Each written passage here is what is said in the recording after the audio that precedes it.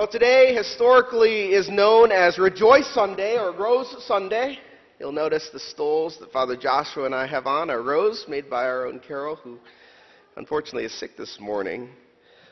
We are more than halfway done with Advent, with this season of preparation and waiting and patience. And our celebration of Christmas, that first coming of the Lord, is almost here. And while we don't know the time nor the hour of the second coming of Christ, we do know that we are closer to it than we were yesterday. The Lord is at hand. Rejoice. This week I've been reflecting on the strangeness of urgency in the season of Advent. And overall, it's characterized by joy, but at the same time, there's a bit of awe, I find, in myself in preparing for the Lord. I think that first hymn that we opened the service with, Rejoice, Rejoice, Believers, is one of my favorite hymns. But it's not a happy, clappy kind of hymn, is it? There's rejoicing there, but there's also this idea that the second coming of the Lord is daunting, right? That when he comes to judge the living and the dead, and his kingdom will have no end, we'll rejoice and have no reason to be afraid as Christians, and yet it's still a spectacular thing. A spectacular thing. And so you have that tension going on in that hymn, which very much captures Advent. For God calls us, dear friends, to anticipate the coming fullness of the kingdom of God. Let me say that again. He calls us to anticipate the coming fullness of the kingdom of God. Now, the kingdom of God is already here. You know that, right? We know that from Scripture, that the kingdom of God is here. The beachhead has been won. In fact, the victory has been won by Christ when he came that first time.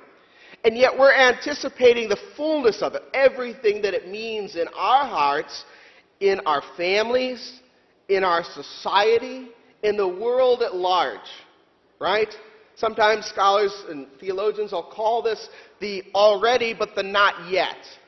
The kingdom is here, but it still has yet to play out till the king returns. And so we are to anticipate that.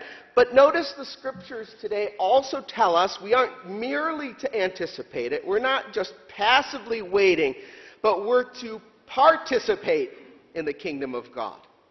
We're to participate in the kingdom of God. We're not spectators. Being a Christian is not a spectator sport. The liturgy is not a spectator sport.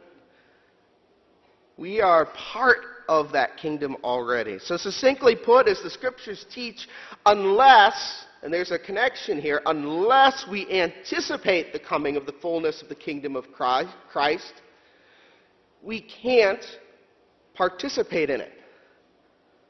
There's a causality there.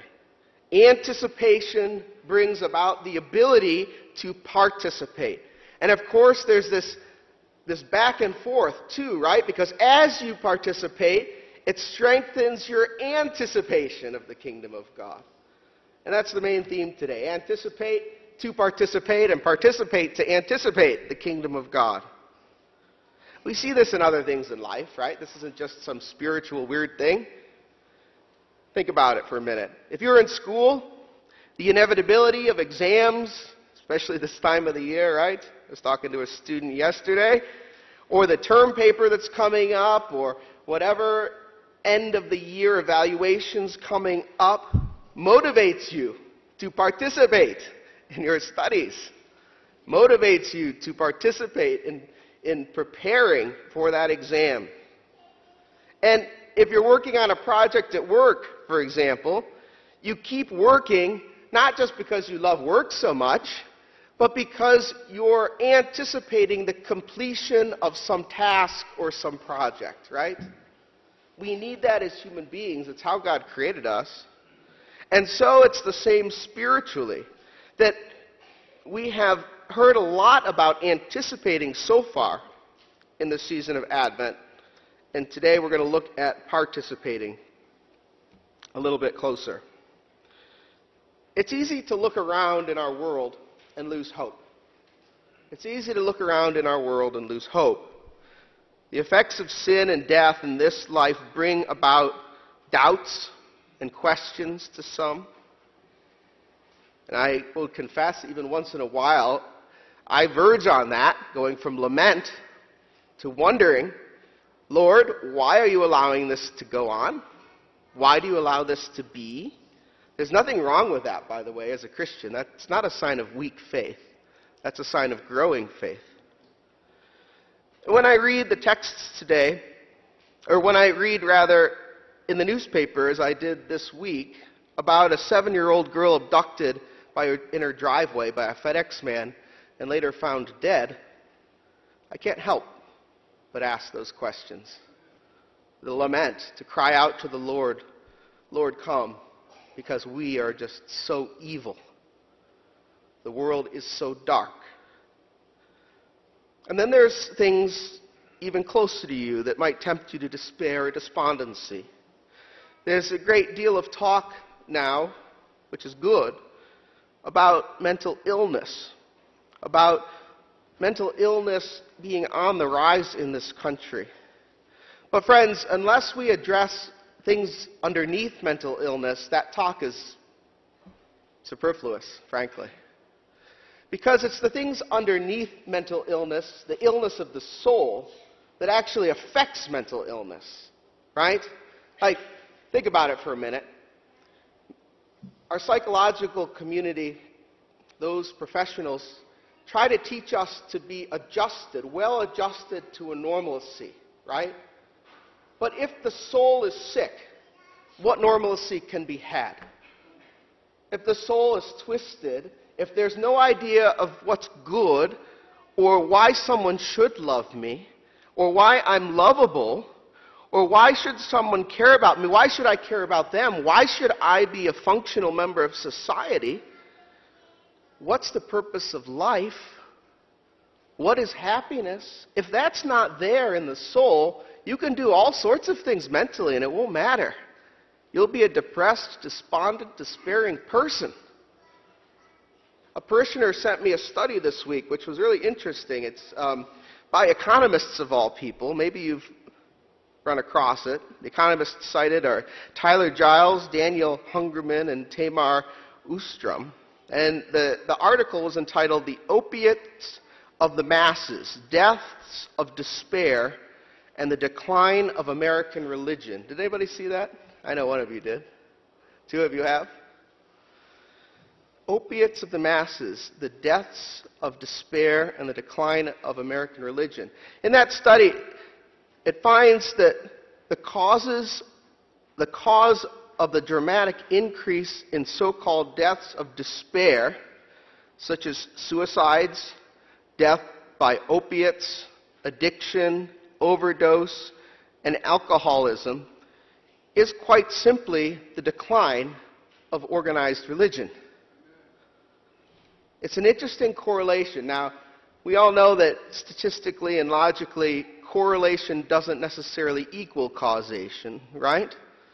But it's interesting that the study goes on to say one of the most important economic and demographic issues of our time, which they found, is that very little is provided for the explanation of the rise in despair, with one glaring exception.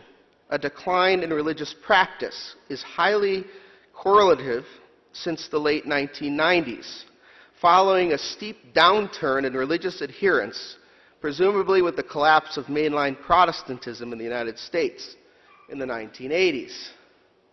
And so you can chart this and look, and I believe some of the statistics show that suicide's up something like 30%, but you can chart the rise of mental illness on one curve and the decline of religious adherence on another curve. Of course, we know that as Christians. This is not a surprise. In these data correlations, people are hearing less about the kingdom of God because the church is falling apart. And so society is not being upheld by the good news of the gospel. And the less people that hear the good news of the gospel, the less people hear the fact that God loves them, that God has a purpose for them, that they are lovable, that they're cared for. And so they turn astray and try to find happiness in things like drugs. And finally, some out of despair end up killing themselves. So you see, friends, the real point is a soul sickness in our society. Because outside of Christ, outside of God's dignity, why should we not use one another? Why should we be kind to one another? Why should we love one another? There's frankly no reason if you're going by the laws purely of nature. But there's all the reason if you're going by the laws of God. So the church has the answer to this soul-sick question that our world and our society here in America particularly strives for. The church has the answer because God has given us the answer about morality and love. And that morality and love and caring for one another are not grounded in this world, but in another kingdom. Only God gives humans life itself, and only God gives human life meaning, and only God gives human life purpose, to know God and to enjoy Him forever, to be in relationship with Him in His kingdom. Whether at a distance, in the news, or within our own families perhaps, the troubling things that I've mentioned have an antidote, and that's relationship with God. So in such times, and in all times, in fact, for all of us, it's important to hear God's promise of coming, spoken through the prophet. I invite you to look with me at Isaiah chapter 35, verses 3 and 4. Our first reading today, a little bit down from the beginning of it. The prophet writes, "Strengthen the weak hands, make firm the feeble knees. Say to those who have an anxious heart, be strong, fear not. Behold, your God will come with a vengeance, with recompense of God. He will come and save you. Period. He will come and save you." And then look with me finally at verse 10 of that same chapter, at the bottom of the page. "And the ransomed of the Lord shall return and come to Zion with singing. Everlasting joy shall be upon their heads, and they shall obtain gladness and joy, and sorrow and sighing shall flee away." This is not to say, dear friends, when we read this, that the pain and the loss of our world goes away. Don't hear that. God's message to the weary and dark world is not, who cares about the world? But it's rather, the sufferings are temporary. The evils and the wickedness will be judged. And there's a better kingdom, which is already here and is coming to its consummation with the return of Jesus. For those who are victims of injustice, there is a judge above the judicial system. For those who suffer under unrighteous laws, there is a greater law and a greater lawgiver above them. For those who misuse their power, magistrates, mayors, police officers, even fathers, mothers, and bishops and priests, there is someone who will judge them. Recompense will come. God promises the wicked will receive their just deserts at His hand, if not in the hands of this world. And so the temporary nature and the effects of evil and sin is comforting for those who suffer. It's comforting for those who suffer. That we have this strange, weird idea in Christianity that we can't take solace in that. It's unbiblical. Take solace in that the Lord will come to judge and things will be made right. But also, be sobered by it, lest you be wicked, lest you be evil, lest you be oppressive. in your life. Have you ever thought of that as the gospel? It is. It's just as much the gospel as Jesus coming and dying on the cross for you, that he will come one day to judge the living and the dead, and his kingdom will have no end. It's good news. It's the good news that God loves you, and that God loves those outside the walls of the church. He will come to save you. You can bet on it.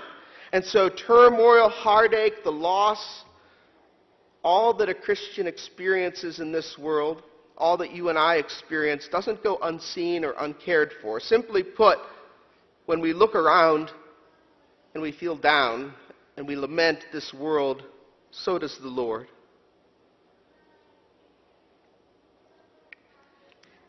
And if you ask yourself, as I do once in a while, how do people do it without Christ and his kingdom? The answer is they don't. They don't. Which we see in those demographics cited earlier. Why is it so urgent that we proclaim God's kingdom? Because we're to love as God loved us. And at the same time, friends, when I look at myself, and I bet you look at yourself too, I think sometimes we've forgotten the incredible good news of the gospel. You see, there's a certainty in our anticipation in Jesus that fuels our life, that gives us reason for living and going on. There's a certainty that he's at hand. And this certainty is what Christians peg everything on, every part of our lives upon.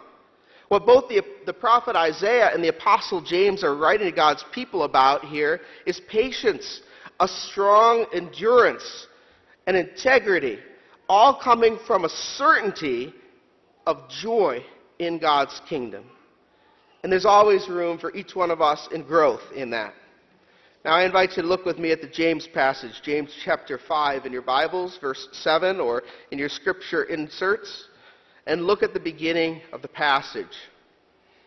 Be patient, says the apostle, therefore, brothers, until the coming of the Lord. See how the farmer waits for the precious fruit of the earth, being patient about it, until it receives the early and the late rains. You also be patient. Establish your hearts, for the coming of the Lord is at hand. The farmer doesn't wonder whether the seed that he's planted is going to come up after the late rains. He knows it will. He has a certainty that that seed will bear fruit, and his life and livelihood is built around it. Remember, in James' time, even in most recent times here in the United States, there was no safety net for the farmer. The farmer depended entirely upon the rains and the weather. And so the certainty that James is talking about would be very well driven home to the first readers of this text. That the farmer puts everything on the fact that that crop will happen. The Apostle James says here, establish your hearts. And why? For the coming of the Lord is at hand. You can bank on it.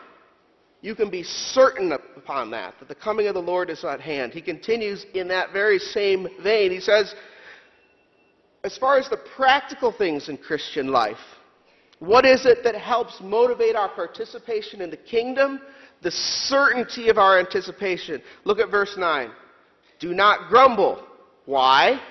According to James, the Lord will judge you. The certainty of the Lord is at hand. Be steadfast and patient in verse 11. Why? The Lord is compassionate and merciful. The Lord is at hand. Let your yes be your yes and your no be your no. In other words, live a life as a Christian of integrity. Why? So that you do not fall under condemnation. The Lord is at hand. You see, these practical ways of being a Christian are participating in the kingdom, are motivated by the coming of the Lord being at hand. That his kingdom will come in its fullness, that he's at the door. So not grumbling, enduring, speaking with integrity, these are things that please God, yes. But they're also things that build up God's church, and they give good witness outside to the community. Because they're different. They're contrasting with the darkness of this world. The apostle goes on in verse 13a, pray in the midst of suffering. In verse 13b, praise in the midst of cheer. Verse 14 and 15, be anointed by elders and prayed for in the midst of the body, in troubles with your body and your soul. Each of these points could be preached on independently, right? We could say a lot about prayer. We could say a lot about anointing. We could say a lot about praying during suffering or praising during cheer. But what holds them all together? The certainty that the Lord is at hand, that the Lord is not indifferent. He's not blind to what you're going through, that He will intervene in your life and has, friends, and one day will bring the ultimate intervention into the life of the world. And so oftentimes I think that we as Christians are blind to the closeness of God's being at hand, because for us it seems to be so long, right? It seems like it's been so long since Jesus ascended and sat at the right hand of the Father, is sitting at the right hand of the Father. But it hasn't been that long. It just seems long to us. And His existence isn't diminished in any way. His being at hand is nearer than it was yesterday. So earlier in this epistle, the apostle writes that you have not because you ask not, which is an outgrowth of not seeing Him at hand, and His return is imminent. But the apostle today begins this passage with a farming illustration and ends it, interestingly, with another farming illustration. Did you notice that? Look at verse 16b through 18. Therefore, says St. James, confess your sins to one another and pray for one another that you may be healed. The prayer of a righteous person has great power as it is working. Elijah was a man with a nature like ours, and he prayed fervently that it might not rain. And for 3 years and 6 months it did not rain on the earth. Then he prayed again, and heaven gave rain, and the earth bore its fruit. I didn't put this together till today, that you've got this sandwich of farmer illustrations, one at the beginning and one at the end. But notice, the first is dependent on God for the natural things, right? For His established order. The second is dependent upon God for His intervention in the natural things, for His upsetting of the natural order, because He is the King of all of that. So, dear friends, don't forget how much the knowledge and reality of the kingdom affects your life. And don't forget that anticipating brings participating and helps us be fueled in our growth, in our knowledge and love for God and for one another. God's intervention, just like His intervention in the Old Testament to Elijah, has changed our trajectory of life. It's changed the way we think about things. It's changed the way we approach problems. It's changed how we deal with sadness. And if it hasn't changed those things in your life, it is changing those things in your life, whether you see it or not. Don't lose track of that. And don't lose track that your neighbors who don't know Jesus don't have that. That's part of why we have to be so urgent in spreading the good news of the gospel. Because everybody needs to hear this good news, that God has made a way. So during Advent, we focus on the fact that humans cannot live happily without the knowledge of God and His kingdom for the purpose of their life. We believe that as Christians. There's only one way. There's only one purpose for every human being, and that is to love God and enjoy Him forever. Number two, once God has made us a part of that kingdom, We can't participate in that kingdom well without grumbling and praising and praying and living in integrity, without a constant mindfulness of His being at hand, of Jesus being at the door. Number 3, in participating with the kingdom, we proclaim an alternative lifestyle. That's one of those phrases that gets thrown a lot around today, right? Being a Christian is an alternative lifestyle. It's an alternative mindset, a mindset of hope instead of despair. A mindset of, there is something greater than me. There is a reason that I'm lovable. There's a reason that I should be cared for. There's a reason I should care for others. There's a reason that I should love others. There's a reason for all of this that's going on. And Jesus is at the center of it. Sometimes it's mysterious, but He is. And so in participating in that kingdom, we are proclaiming alternatives to the world. The good news of the kingdom of Christ and His coming again, which is closer than it was. As Christmas approaches, in closing, preach these 3 points to yourself. Start by preaching these 3 points to yourself, to your own heart. Secondly, help a struggling neighbor or friend. You don't have to take someone through the entirety of the gospel presentation to bring hope. Those little door hangers that I produced, I didn't produce them, that I ordered. I don't have one in here. But you have them in your bulletins. They say, "Peace be to this house. Peace be to this house." Bring that peace and light in the midst of darkness and despair. Preach that to your friends. And then tell them about Jesus as God gives opportunity. Tell them for the reason that you have hope. His coming is at hand. Take comfort in anticipating that, and don't take it for granted. Christ came, friends. Fact. Christ will come again. Fact. His kingdom will have no end. Fact. Hang your hat on it. Put your soul into it. It is the cure for the world. In the name of the Father, the Son, and the Holy Spirit, we pray. Amen.